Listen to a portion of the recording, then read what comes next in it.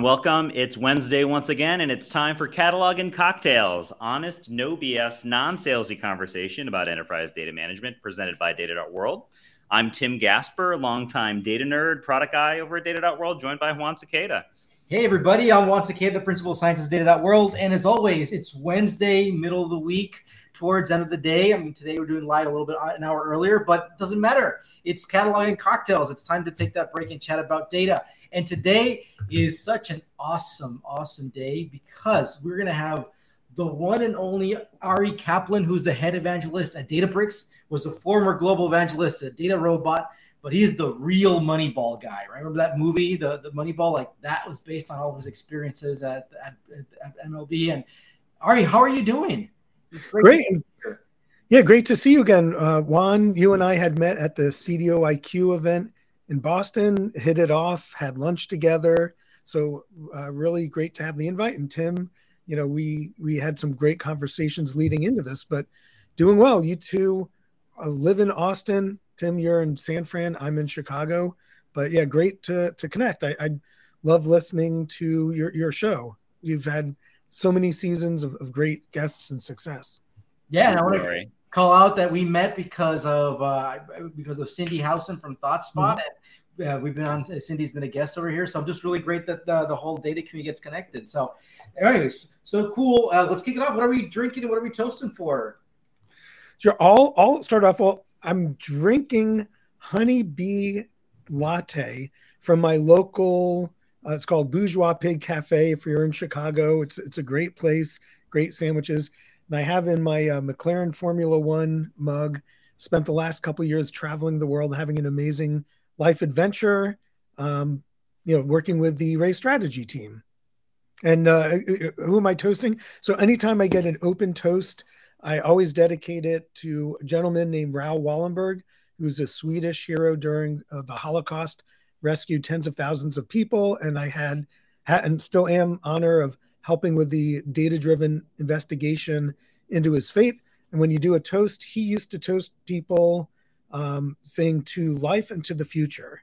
So that's my toast. Nice. I said that many times. And also a great toast. Yeah. How about you two? Tim, I am actually on the 45th floor in downtown San Francisco right now. So I'm going to toast to not being afraid of heights here, and also second your toast. And actually, I don't have a cocktail, unfortunately, because of how early it is, but I have a nice San Pellegrino here that I'll be drinking. Well, I went into my bar, and as always, I'm at home, and I'm like, what random thing is in there? And I just saw some cucumber vodka. I'm like, oh, what the heck? So I put actually had some cucumbers. I sliced up some jalapenos, and I got some vodka cucumber soda, spicy, and let's just cheers to that, Ari. I really enjoy that. So cheers, everybody. Cheers. That's an amazing concoction. Might go viral. It's actually really refreshing right now, and it kind of gives you that spice of you're kind of sleepy. It'll kick you, wake you up. Cucumbers are great in cocktails, and so are jalapenos. So you're getting the best of both worlds there. Yeah. All right. Well, hey, we got a warm-up question here today. So given your role as evangelist, we asked, what is something that is not popular that should be evangelized more? Not anything. Yeah, good question. And I expect more of these spontaneous questions. I welcome them. Maybe I'll give two answers. One is like just general, and then like an actual thing. So general, I think more people need to evangelize and promote being vulnerable. A lot of people just like on social media, when you talk at events, it's like everyone's perfect. And, that vulnerability adds some sense. You don't want to hear like too much information, but, just admitting, everyone's learning, no one's perfect. We're all like pointing in the same vector direction. So vulnerability is something that needs to be incorporated more. And then I don't know if, offhand, I love open source, but that is popular, hundreds of millions of downloads. If you haven't heard of LangChain, that's like one of the cool things. I met their CEO Harrison, and people probably heard of GitHub as like a resource. You might have heard of Hugging Face, which is kind of LLM, and LangChain has like had a huge uptick in popularity. So if you're into LLMs and you're beyond, which is a bit jaded by now, like, wow, it can write essays and stuff. If you're already beyond there and you want to actually do something and make something happen, LangChain is like a website to help, piece all different puzzles together, kind of like GitHub in a way to share code and stuff. So I like evangelizing that. Nice. I think those are great ones. And I love that you mentioned vulnerability as well. I think that's a great thing that folks need to be more willing to do. It kind of reminds me of like radical candor as well, in terms of like being a little more exposed and being direct, right? Putting yourself out there. Yeah, no, I appreciate you bringing up that vulnerability. I mean, especially now you see everybody on social media just always talking about all the great things I've done, but nobody's talking about like the things that have not worked. And one thing that also reminds me is something that I would like to kind of evangelize more on this vein is I'm reading this book called Fierce Conversations. Right? We need to have more fierce conversations, which falls into the whole attitude of just need to be honest, no BS, please. Mm-hmm. That's one. And actually, this is going to be a good segue to our conversation today, but I think we live in our bubble where we think about LangChain, like that's what I hear almost every day, right? So I'm like, I cannot believe that that's not like you haven't heard about it, but we got to get ourselves outside of our bubble and realize there's a lot of that and that people need to go learn, which is a good segue. Let's kick this off. So Ari, honest, no BS. Like in our world, I hear Lakehouse all the time, but honest, no BS. What is a Lakehouse and how is this different from databases, data warehouses, data lakes, and so forth? Yeah, and it's also remarkable that not everyone understands or have heard of a lakehouse, but it's basically like the modern data stack. There's like historically you have data warehousing databases, which is structured data, numbers, categories, looking at what happened in the past. I used to work for Oracle at one point as president of the Worldwide Oracle User Group. So that's like the original paradigm. And then there's a whole separate paradigm like data lakes, which is like unstructured data, videos, PDFs, Word docs, machine learning, making predictive algorithms, things like that. And there are two very separate ways to do, figure problems, do use cases, one structured, one unstructured. And, so you have... So I would say the best way to do predictions is when you have multimodal data. You have data that's both structured and unstructured. And that's where this concept of the lakehouse or the data lakehouse comes into play, where it's like one environment where you have all types of data in one environment, streaming data too, like with social media and IoT. So you have all different data types, and that way you can make the best, most likely the best insights. So that's one thing, is it's one platform, and there are many vendors doing this. No sales, no BS, but I do historically, my company Databricks was the creator of it, but it's now it's like a whole big marketplace with a lot of companies doing it. We've been founded proudly so on open source, which maybe we'll talk about now, but yeah, that's what the Lakehouse solves, is you have one umbrella, one governance, instead of having some password control or for the data warehouse and the data lake. It's just like one environment. You understand like the lineage from the open to the end, how it all flows. So there's a lot of governance play. And the other nice thing is, based on this Parquet, Delta Lake it's called, the performance is like astronomical. When I worked at Oracle, we're talking about millions or maybe billions of records. And now you're talking about hundreds of billions, if not trillions of records, which is needed when you have somebody doing, some generative AI or doing some query. You want the response to be like in real time. You're playing a video game and you need to be matched with your opponent in under a second.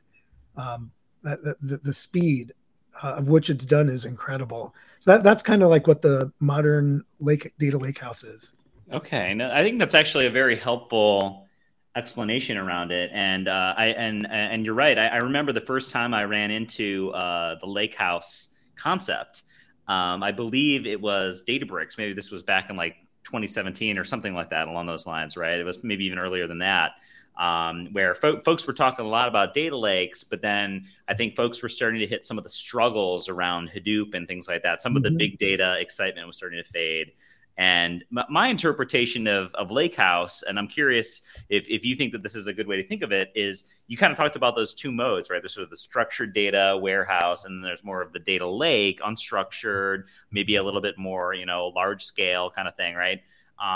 That the Lakehouse is kind of like, hey, can I have the best of both worlds? Can I bring that together in a smart way where I get the benefits of each, but as you mentioned, kind of in a single governed kind of platform. Exactly. And like unified platform, you get all those benefits. And then there's other, so many things we could talk for hours, but like you could do SQL now. Like I should also say I am technical. So I've stood up Hadoop clusters. It's a pain. It's complex. It took me quite some time to get it right and working. But now it's a bit democratized too. It's easy enough. You can do SQL against any end data. You could do Python or Scala, against any, where the target is, structured, unstructured, all unified, which, something to be said about democratization and simplification too. Exactly. Yeah, it's funny how all of this going back to the beginning of Hadoop and things like that started without it really being about SQL, but now it's all kind of come back to things like Parquet and SQL, and as you've mentioned, in some cases, really really good performance. Can you go a little bit more? You mentioned about AI, right? And how the Lakehouse can be pretty helpful with that. Obviously, AI is a big focus for a lot of organizations now, and how they can take advantage of it. Like, how does a Lakehouse, support, a company's AI strategy and what they need to do there from a technology standpoint? Great. Well, I'd start by saying, how do you define AI? So, at least generally speaking, you have your modern LLMs, which is kind of all the rage. So that's generative AI. How can you take a lot of information and give, some insights, whether it's text or artwork or things like that, which could have incredible use cases, especially when it's based on your own company data. Like, hey, what were my sales the last couple of quarters? What do I predict it to be? My mother-in-law wants to go into surgery. What's the best doctor in my zip code? So that's generative AI, and people shouldn't lose sight or should also be aware of traditional AI, which is how do you make predictions based on something in the past? What's a pattern that could be in the future? Transparency of that, of like what features or variables are helpful for predicting, and then classifications. Is something likely to occur or not? Is this what type of artwork is this? What type of customer is this? What type of lifetime value? So that is like all of those use cases are all perfect for the Lakehouse. And so when I said multimodal is generally the best to do AI, so if you just have a data warehouse and you just have numerical type of information, you will get predictions. They, probably, they may very well be very good, but when you start adding in text and other information, it won't hurt the model, but it's very likely that the model will get more and more accurate. And vice versa. If you only have video, you want to have some tags in the video, which are numeric or text. So the more variety of data, kind of like going back to the V's and big data, the more volume and variety of information you have, the more likely you could do better predictive analytics, which is part of AI. So those are like high level. And then the Lakehouse itself lends itself very, very well, since the data, the other thing we didn't mention is not just the time, but the cost. If you have two separate systems of copying data all over the place and securing it, if you have to keep copying data, that doubles, triples, exponentially grows. But if you could do AI on like data of where it exists already without having to move that data, much cheaper, much less storage costs, and potentially lower compute costs, like dramatically. You don't want to have to be duplicating the data a lot, especially when you're talking about really large data sets, which may be leveraged for some of these either AI models or machine learning models. And I know obviously you can use SQL and things like that with lake houses, but I know a lot of lake houses, such as Databricks, for example, have a lot of sort of tools for data scientists as well, right? Is that a key aspect around Lakehouse as well? Exactly. And that's been a large part of my career, even before Databricks, is how can you make tools for the data scientists? That you want to make people both more efficient, at least in the way that the boring and repetitive and time-consuming parts of their job gets automated, so everyone gets elevated to do like more of the complex work. So yeah, the whole simplification. There's another market called auto machine learning or auto ML. So that's one part, is how do you automate, whether it's like the workflow, ingesting raw data, it's called the medallion, silver, gold, bronze, gold, and so on, building features upon features, or variables based on other variables. All of that is perfect for tools for the data scientists. And then above and beyond that, like the whole Unity catalog, the whole unification. When I started with baseball, I'm sure we'll get into that, it was a one-person show. I had to do everything, which means I wasn't collaborating on the programming. But now you have teams of 10, 20, 100. You have teams with thousands of data scientists and data engineers. So it lends itself to more of a collaboration platform. So if it was the three of us, we'd all be working together. Juan writes some Python code and shares it with me, et cetera. We all can share. So that is one part of it, is like the collaboration. And then the other cool thing that's just now happening, just really starting out in the industry the last couple of months, are using like Gen AI to help with the coding experience. Mm-hmm. So before you would type and it would like autofill, like select star from, it would like auto fill the table name and stuff like that. Then the next version is, as you type it, brings up like ideas of what other people at your company have done. And now using Gen AI, like it thinks of like other just questions other coders at your company have asked. Mm-hmm. So it's like using AI as like an assistant, an intelligent assistant for coding, for writing whole programs. And most of the world, when you watch television, just thinks, hey, it's writing essays at my kid's school. But there's a big chunk of that's doing code generation. Write a Python code that does this and add comments, stuff like that. It's not just for your book report, right? You can, and I know we've been experimenting a lot with code generation at Data.World as well, both internally as well as customer-facing stuff, and it's pretty incredible. Like, there's a huge productivity gain, right? Yeah, absolutely. And Juan and I were talking at our lunch with Cindy House and others about you have this incredible AI lab. I'd love to see more of it someday, but what's real, what's not, what's at the leading edge. Yeah.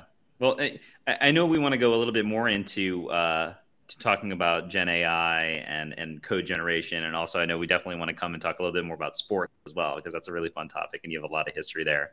But before we do that, just on to kind of cap off on some of the Lakehouse topic, I think we talked a lot about some of the benefits around Lakehouse.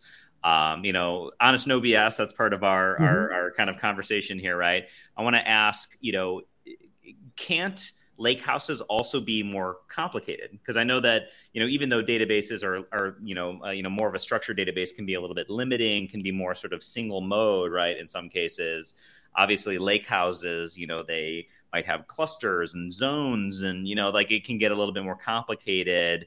Talk about that. Are there some downsides there, and how do you mitigate against that? One thing I want to add to this is that if we look at history, it's always pendulum swings, right? So it seems that we've gone to we're going on this pendulum to one side now. Add everything, and where does it end? And is it going to keep going somewhere, or is it going to swing back here? So I'm curious to get your perspective about this, because the follow up on this is so what's next? What is the Lakehouse then missing that you can argue that says, it needs to also have this other thing, or is it now quote unquote complete? Right. So what are the pitfalls of Lakehouse, and then is this, have we reached the destination, or is this a stop on the way? That's a good way of putting it, Tim. Yeah. Great way to put it. And yeah, and it's like a dichotomy of what we call personas. You have technical people where they don't care if it's simple or not. They want to write their own code, Python, whatever, R, SQL, whatever, pick your language of choice, Scala, etc. So they kind of like, just want to dig in and don't worry about GUIs or anything like that. Then you have the whole democratization. And this is, kind of the question or the challenge that I've had with every software company that I've been at. Was that Oracle, Data Robot, Databricks now is, what personas do you gear towards? Yeah, and more technical, more business, and even those are too broad, right? Really, there's much more specific personas. Yeah, like persona, data engineer, data workflows, data scientist, end user, business user. Put in a link from like Microsoft Excel so you could do stuff. So the best technology, is if you have a little for each. So if you want to roll up your sleeves and really drill down, that it makes things as easy as possible. Like if you're in a notebook, which is like a programming environment, how can you make it as extensible as possible? How can you seamlessly plug it in, like to third-party solutions too? Open source is another thing we should bring up. Open source is something that opened my eyes when I joined Databricks. Our founders created, we're the creators of Apache Spark, Delta Lake, ML Flow, which I thought would have like hundreds of thousands of downloads, but they have over 1 billion downloads per year is the rate, which is insane. And open source, I'm a big fan of, even more so now, since you have the whole community contributing to it. So you have really smart people, and hopefully the best ideas bounce up to the top. So that's one thing. That's like the technical side. How can you make them more efficient so it's easier for them to like code quicker, debug quicker, see the workflows quicker? When they're doing an AI model, they know what the source of the data was, like it's called lineage, all the way up to what models are being used. How is the data drifting? Should I recalibrate my models? But then you have on the other end, non-technical people that you'd want to enable to do data science-like things. And one reason you want that is for every data scientist, I conducted the study in my last company. We looked at LinkedIn job titles. For everyone with a data scientist or very similar job title, there were 30 people who had like business analyst titles.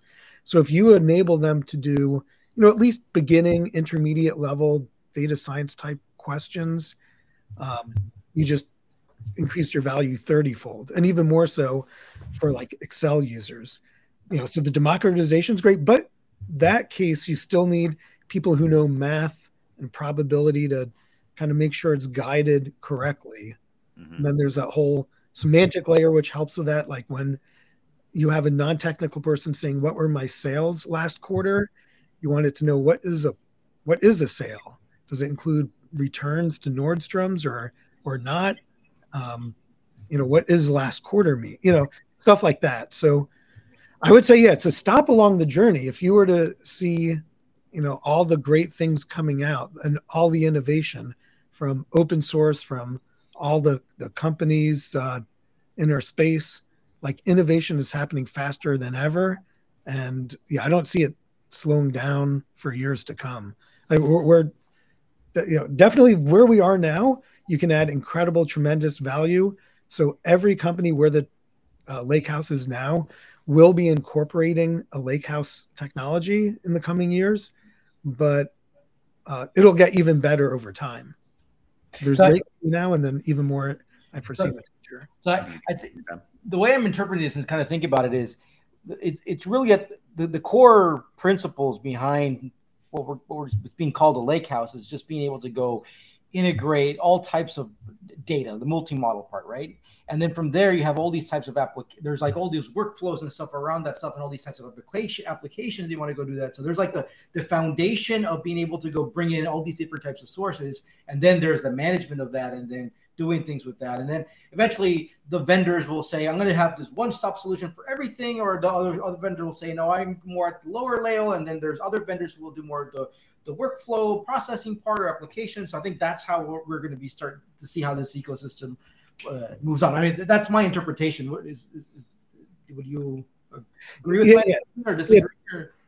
Yeah, it's an ecosystem. So I think ecosystem is a great way of putting it.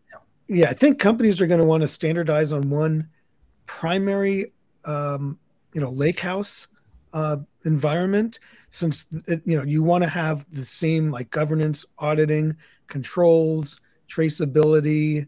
You don't want to move data back and forth. So like the primary core of the lakehouse, companies will want to standardize, but then there's like a whole bunch of things around it: the visualization, semantic layer, applications built on it, domain expertise. I'm missing a lot, but to build upon that whole ecosystem. And by the way, to bring up a statistic, because I did this also. I just found it here. Last February 2022, I looked on LinkedIn for U.S.-based employees for large companies like General Motors, 3M, Coca-Cola, General Mills. And what we saw was that 3% had some sort of a data title. 3% only. 97% are those are the non-data people don't have a title of data. I think I would argue that everybody's a data person, right? Or should be in a way. But anyway, that's to put into perspective. So talking about kind of like we're in our bubble, I think we live in this bubble of the 3% sometimes. We got to really get out of it. And then hence kind of our original conversations, like, can't believe that people don't know what a lake house is. Well, yeah, because we're inside that 3% bubble right now. So, but anyway, let's get out of that 3% bubble right now. And I would love, I mean, you're the Moneyball guy. Like share us your experiences. This would be fascinating about kind of everything that you had gone through personally before. When we talked about to do all those sports analytics, you need data, which is just not numerical, but also streaming and visual and all these things. Like, just share us your experiences. Love to hear this. Yeah, well, I've been very honored, fortunate to have worked in sports analytics for many decades. I started back in the 80s as an undergraduate at Caltech, which is the Big Bang Theory school. If you like that, they own and run Jet Propulsion Lab. So kind of like brainiacs. And they have the summer undergraduate research, otherwise known as SURF program. And I just, being a fan ever since a kid and being kind of mathematically minded, just would observe some players that I thought were great would have bad statistics. And some players that I knew would be blowing games, they would have great statistics. And a lot of people in sports made complaints about it, but I was one that complained, but then came up with like actual metrics that improved upon it, and tried to do it in simple terms so that I could go on like CNN, the Today Show, and stuff like that, and explain it to people. So like one of the things that lasted true through today was that anytime you see the letter X in a statistic, like expected goals, expected wins, like in any sport, was the paradigm that I started way back when. That was that research. Still remember giving the keynote. It was such an incredible single point in time, like a bunch of Nobel Prize winners and in the audience, industry titans, Gordon Moore from Moore's Law. Like I could go on. And just hearing me talk about sports analytics, and the owner of the Baltimore Orioles was in the audience. He helped me out.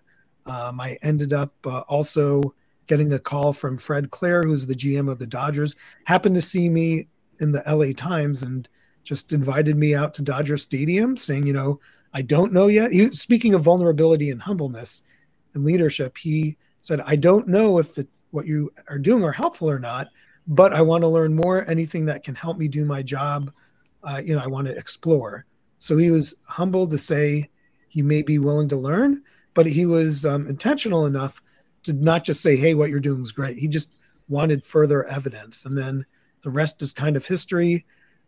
Maybe one giant lesson learned is every 4 years, roughly, I pretty much had to reinvent myself, since all the good ideas that would come out, other teams would hear about it or people would switch jobs. And they would bring those ideas with them or try to do it on their own. But when I did start out with the Dodgers, there was only 4 people that I had heard of that were employed doing like anything data analytics with sports organizations. And now, fast forward many decades, it's like a whole industry. There's college degrees, there's multiple tens of thousands of people doing that industry, but still have to keep growing and iterating every couple of years. And so we could talk about where the data and AI is now, but yeah, the journey at the beginning was there was almost no data. I had to go to a library, get microfilm, hand enter play-by-play data into my own database,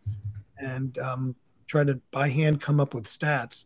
So it would take me a summer of coming up with, probably could be done in a day these days.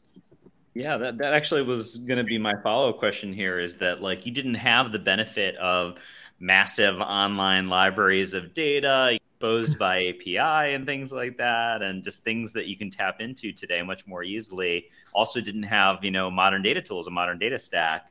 What was that process like when you really got into, doing the econometrics and stuff like that around, and then sabermetrics, et cetera? Like, how did you, what kind of tools were you using? How did you approach that process? Yeah. Have you heard of Paradox, Borland Paradox? It's an old database. It was before Microsoft Access came out, but that was like a big deal on the computer. So we, when I say we, first, we just did that to create play-by-play data, and then we could study things like what relief pitcher would be best to be brought in at a certain time, or what batter would be used. And so super fun. When I was still a teenager, I was working with the Baltimore Orioles. They had heard of my stuff with the Dodgers and hired me there. And Earl Weaver was kind of people think of him as an old school manager, the managers that kick dirt into the umpire's face and stuff and argue. But he was one of the innovators in data analytics in sports. He was the first person to know what's called a split. If you're a left-handed batter or right-handed batter, left-handed pitcher or right-handed pitcher, he saw that there was a difference. There was an advantage by having certain matchups. So he had these famous Earl Weaver index cards that he would prepare before the game, bring into the dugout. So late in the game, who do you want to pinch hit with? And it pretty much worked. The media roasted him, by the way, the kind of what Moneyball was like. You get kind of made, and maybe people listening are doing the same thing. Sometimes when you make innovations that help, you get ridiculed or people don't want to change. But Earl was the opposite. He's like, I don't care what the media says. If we make the playoffs, they're going to love me. So one of the awe-inspiring things I got to do is automate the index card of the Earl Weaver paradigm with the Orioles, coming out with math models to help them with the lineup. Frank Robinson became the manager. He's a Hall of Fame player. Roland Hemond was the GM, Hall of Fame general manager. And then we started winning. And even if we weren't winning, the method was still valid. And then people would hear of me and I'd get hired to different organizations. And so that was early on. And then we kind of ahead of the time, multiple decades ahead of the time, wrote the first database for scouting reports.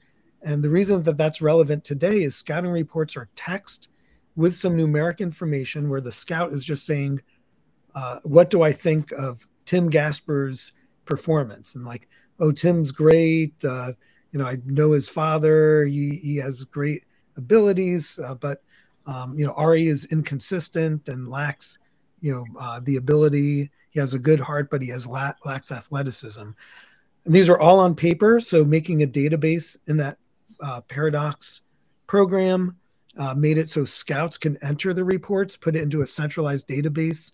It's really before Oracle came out, believe it or not. And that way the general manager could just general AI, ask a question. Who are some good third basemen in the American League that we might want to sign? And then evaluating how good the scouting reports were. And even now, Actually, working with the Texas Rangers, there's a great article that came out a week ago, a blog that they wrote. They now use, for example, Gen AI. The tactics are more modern, but the idea is the same. A scout writes information. There's injury reports. Just tell me the summary. What do we think? Is he capable of playing in the majors? What's the likelihood? Using Gen AI now. So that's kind of been the journey, and along the way, really the last 8 years has been a huge revolution in measuring biomechanics, everything that goes on in the field, every limb of a player in live, hundreds of times a second. So it's like moving dots, and you get the signature of a player, ability to make improvements, velocity of pitch, spin rate of the pitch, command of the pitch, how you approach your swing. So when I started out, you could just say, did the batter swing and miss or put the ball in play? It was Boolean, yes or no. But now you could say he swung over the ball by 6 inches or by 2.5 inches. He was a little bit late. So you get way more precise insights. There's way more variables now and much more data kind of inputting into things. So listening to you, two things come to mind. One is, it's history, right? It is so important to kind of really understand our history, what we've been doing, because a lot of the things that you're describing and either what people wanted and what you were able to accomplish is what people are talking today, right? And then sometimes a lot of folks, especially a younger generation, thinks it's the latest, greatest stuff. I'm like, no, hold on. People have been working on this stuff. It's actually working. People things have been advancing. So just know your history, because otherwise, if you don't, you're just going to be repeating bunches of stuff, right? And then we're not actually making progress, or we're making progress, but wasting our time in a bunch of stuff. So that's one thing which I really appreciate listening to you. And the second is to go through everything that you've been discussing. You had to have a lot of knowledge, context about the sport, right? Baseball. And I think this is, just putting in my personal interest and bias here is about knowledge. It's not just about give me a bunch of data and then just feed it into this model, whatever. Just give me more data, give me more spreadsheets, give me more data, and just it's going to work. No. You actually had to understand the meaning, the semantics, knowledge around this stuff. And I feel that we live in this world, going back through pendulums, right? Mm-hmm. We swung to a pendulum of no, I just need is more quantity, more volume and variety, but we're missing the quality, the knowledge, semantics. And the issue is that kind of contradicts I just want more, because you got to invest in these semantics. You got to invest in this knowledge. So I see this kind of this I don't know if it's a contradiction, but it's you need to find this balance around it. So anyways, I'm sorry to rant. I'm going to shut up here. But does this make sense? I'm here eager to get thoughts. Yeah, 100%. It's not a rant. It's awesome. It's where you still need the collaboration of people who could actually do data science or AI modeling, and people who understand the both the domain, how's the business run, and people who understand the human aspect. And I don't mean that as cliche. So for example, I did a lot of work with Nielsen and IRI, and sometimes the model would recommend your agreement with Walmart is inefficient, therefore don't sell your product in Walmart anymore. And then the salesperson or the business rep would say, we have a 5-year deal with Walmart. Even if we want to, we cannot cut it. So, your models can recommend something that the reality of your business just won't work.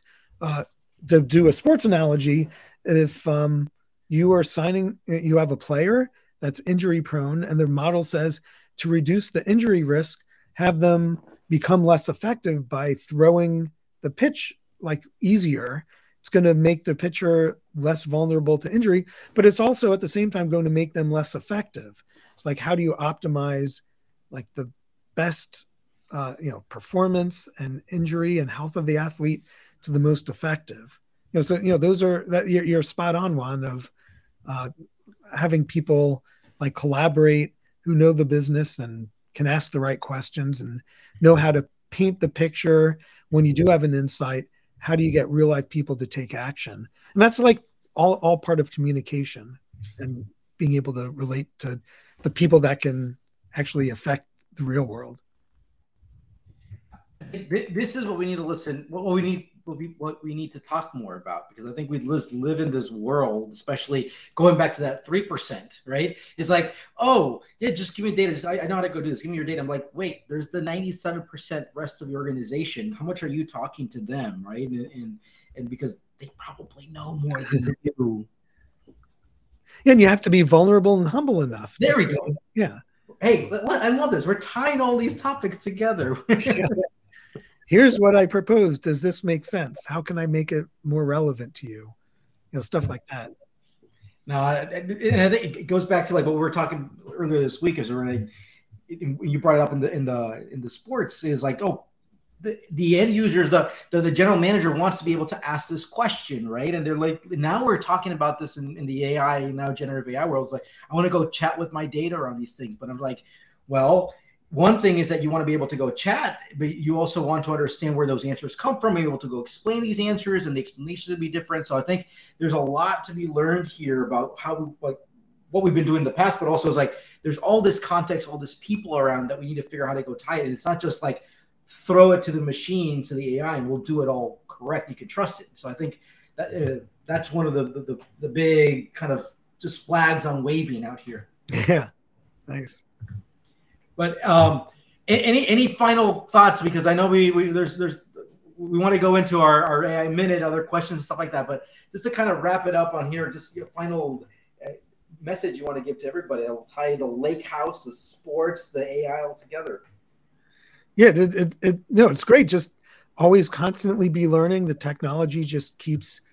There's new ways of doing things. Educate yourself.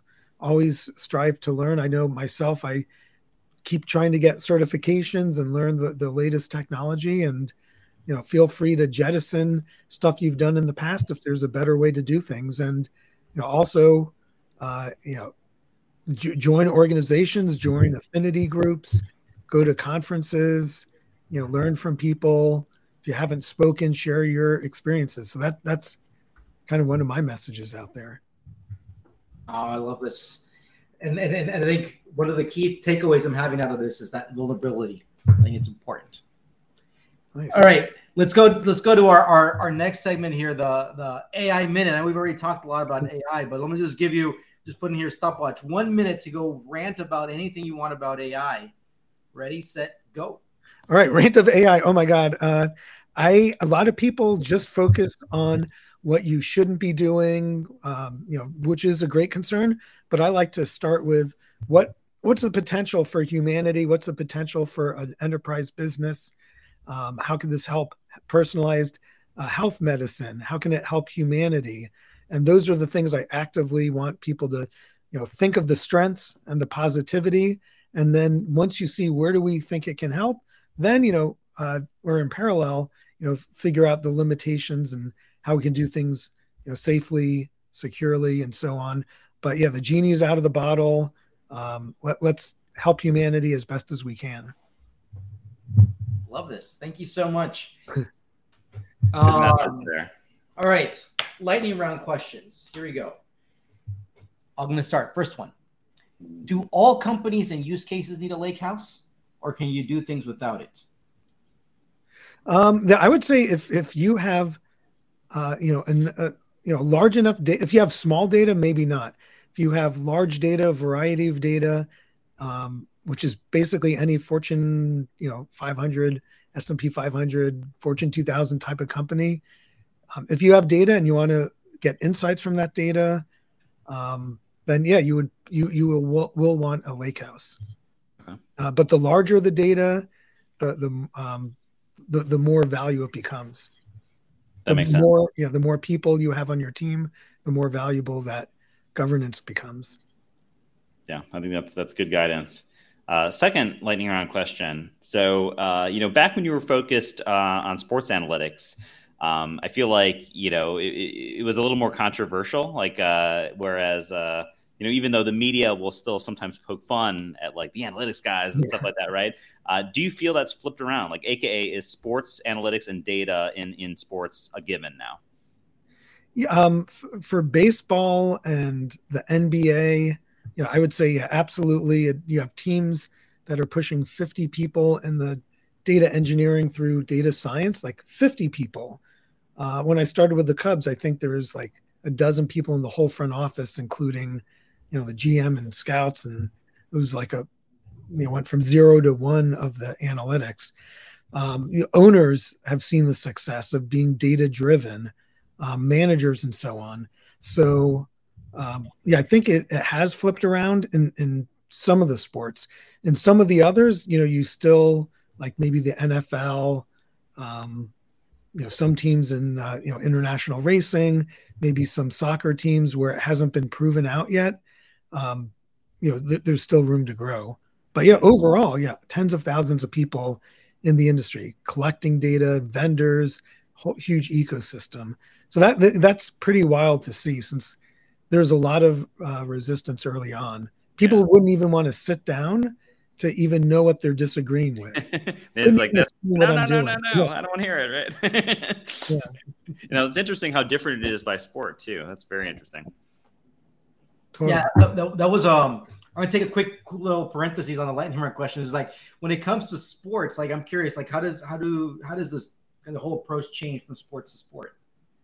Yeah, so baseball, started out more analytically driven. It's more discrete events. You can measure like a pitch. It's really about how deceptive the pitcher is and how the batter can overcome that deception. And then, some fielding and base running in between. But things like football, like the quarterback, you could do metrics like how the mechanics are of throwing and passing, but it's really more of an interrelated team sport, or international football / what we call soccer, where you get 0 to 1, maybe more goals. So defining, like in economics, a path to purchase, there the path to a goal is few and far between. So it's more like noisy. How do people interrelate? Which is definitely more doable, but harder to do. That is super fascinating. Because American football, for example, is a much messier system, and success is a lot harder to analyze there. Whereas between a pitcher and a batter, it's much clearer. Like either you hit it or you didn't, and where did it go, right? And so success is a lot clearer, right? Yeah, exactly. And who do you attribute success to? So if you are a quarterback, and I hand it to Juan, and he's a foot from me, and he runs 90 yards, I'm the quarterback. I get a 90-yard touchdown pass to my credit, even though he did all the work. Or if I throw it, I don't want to use Tim. If I throw it to myself, someone named Ari, who's wide open in the end zone, it bounces out of my hands. No one's even close to me. As a quarterback, it's an incomplete pass, and I get charged. So that's where like the team work and how do you ascribe skill versus luck is a challenge. That also drives back to AI. You want to see which variables are luck and which are actual causal or value. And that's the challenge in every AI problem, and that's even more so a challenge in sports. Which athletes are like, if you look next year, what will they be like? Don't look at the results as much. Side note to our listeners, I feel like we need to have a second episode at some point where all we do is we talk about this topic, because like now my brain is thinking about like attribution models and stuff like that, and like, there's so much we could do there. Here's the thing: is that not everybody's going to agree too, right? So then like this goes back into the whole knowledge and the people. Like, what do you think? So there's like, if there's not even an agreement, then how do we figure out how to go forward here? But because we still need to go forward somehow. So. Yeah, MTA, multi-touch attribution. Marketing people still struggle with that. How did somebody, like, what tactics work to make a sale? You saw an ad, you went to the conference, you talked to a salesperson. How do I attribute? Yeah, that's why one thing I've learned, and I always tell people, is like, if you want to go start, like, figure out that in the data world within your organization, go to marketing. They're touching, their hands are all over the place. So. All right, next question.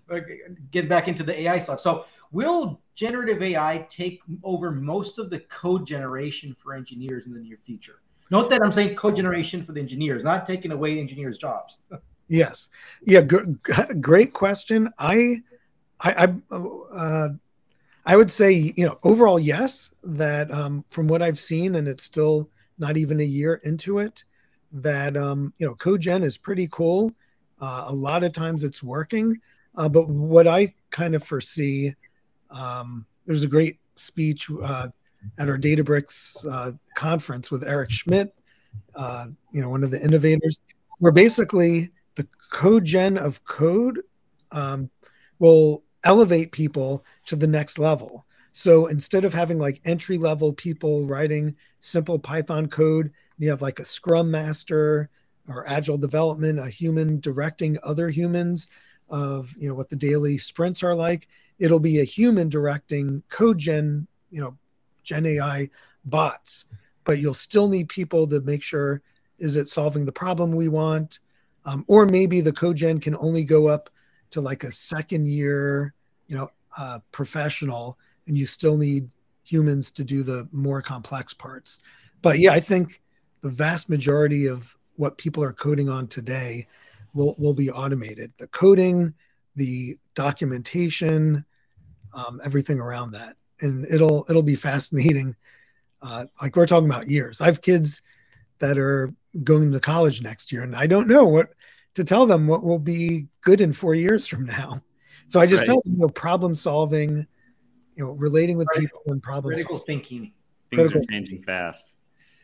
All right, Tim, you got the last one. Last lightning round question. So around AI, there's a lot of proprietary advances going on, but there's also a lot of open source advances going on around AI, and a lot of times it's the interplay between the two that gets super interesting. Do you see that the biggest innovation in AI right now is actually happening in open source? Well, ChatGPT is taking all the headlines, but I do see, in the non 3% one of companies that want to do generative AI on their own data sets, using their own lingo. So if you have a data set in healthcare, you don't want to use ChatGPT, since that's just like general. It has like, I don't know, Seinfeld episodes built in. You want it based on like the lingo of your, your industry. And also oftentimes you have proprietary data that you don't want leaked out in the world, or you want it trained on your own data. So a lot of that is like in the open source world, a lot of that is proprietary. Databricks did acquire Mosaic ML for over $1 billion, so that helped out. But I just see the whole industry. I think at first it was proprietary, but now it's getting easier and easier, faster, cheaper to make large language models. Like Mosaic, you could build it, pretty much right away with almost no coding experience. Point to the data set and you could generate it. And still we're within a year of all of this just happening. So I do think eventually open source is going to win out, since if you have free, fast, easy works, that's going to beat paying $1 million to a company to build it for you. Mm-hmm. Interesting. Very interesting point. We'll see. We'll see what the next. We'll do a time check 1 year, see how we're doing. Then I know it's changing so fast that every year we got to check in, and everything could be different. So it's exciting. All right. Well, let's wrap it up. Start wrapping it up. Tim, takeaways. All right. There's so many takeaways. I don't think we're even doing a service for all the stuff we discussed. So let's do our best. I know there's so much here. So I'll just make a few quick points on the takeaways, which is we started off with, what is the Lakehouse? And some people are like, I've been hearing all about lake houses for the last 10 years. And some people are like, Lakehouse? What are you talking about? Right. And it's interesting to see that spread here. And Ari, you had mentioned that the Lakehouse is really pretty tightly woven into this idea of the modern data stack, and that there are these two paradigms: structured data warehouse and more of the data lake around sort of unstructured or larger data sets. But the best predictions and the best data work is really when you can bring these two modes together, and the Lakehouse does that. It's bringing those two different modes together in one place with a single platform, a single approach to governance, where you can kind of get the best of both those worlds, and also achieve things like great performance as well. We also talked about AI as well, and how that can be an important workload for lakehouses. But also that, with the generative AI movement and how much has been advancing there, that it's becoming more possible, as well as more important, to do things like get insights from text, from images, from unstructured data. The best way that you're going to do that is when you have this sort of multimodal environment, and that's where the Lakehouse is going to really come in. And you also had mentioned that it's something that can work well for lots of different personas. So you might have more of your business personas, and they're just going to be using BI tools, maybe directly with SQL, et cetera, et cetera.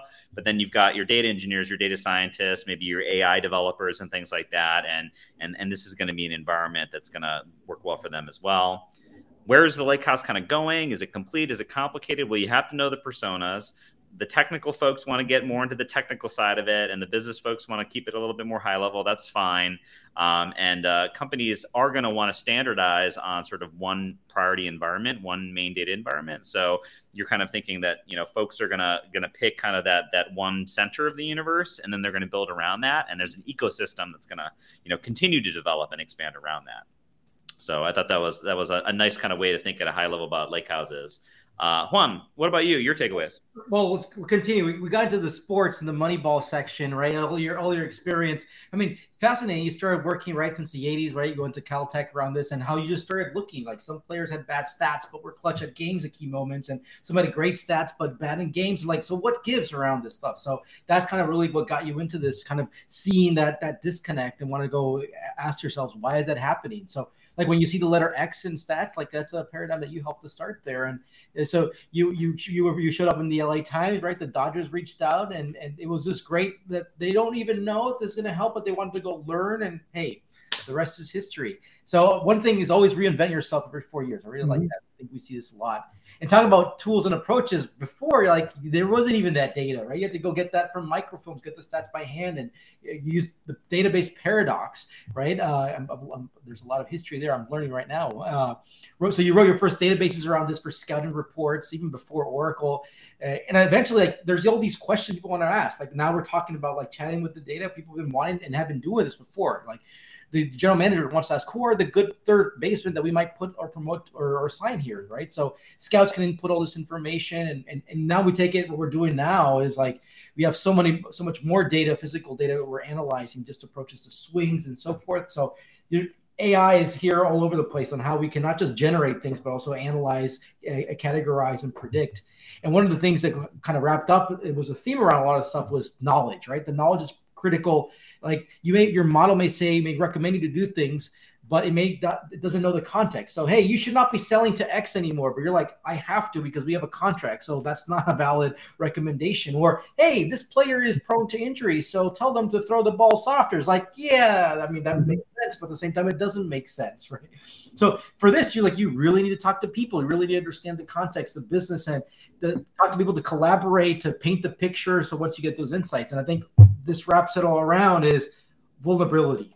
Be able to understand, be explicit when you don't know things, and just reach out and say, need help. Beautiful wrap-ups. You were paying attention, no, but you summed it all up beautifully. Well, this was all you. So quickly to wrap up, what's your advice? Who should we invite next? And what resources do you follow? Yeah, the advice again, innovate yourself, keep learning and networking. Who should be the next guest? Just thinking close to home. So my prior company, I co-hosted podcast with Ben Taylor, who is now the chief strategist at Data IQ. He is like one of the most creative, innovative people. Modern day Forrest Gump, as he calls himself, would be good. And then recently did this show for our conference called Live from the Lakehouse, which was wild. We had 75,000 registrants for the online streaming, and I had some co-hosts that all have such vastly different backgrounds, from sales to marketing in the AI and data space. So Pearl Uberu, Holly Smith, Jimmy Oyeniyi, all super energetic, but great perspectives, would be great. Fascinating. I'm just looking that up. Well, we're definitely gonna ping you to help us reach out to them. And finally, any resources that you follow, people, blogs, conferences, or magazines, books, whatever. Yeah, I so much, but I recently like Advancing Analytics. They kind of have a YouTube channel. They're like everything, not just Lakehouse, but like from they're vendor neutral. So like you get the real deal from them, and I've learned a lot of like myself when I was interviewing at Databricks. I was like watching them, so I know what's up. And then Kate Strachny with Datacated. You mentioned Cindy Howson. There are a lot of great folks. And then, I also do follow analyst firms, especially like Gartner and Forrester, who talk directly with customers and have their own methodology to like quantify what's the value and what are people really doing.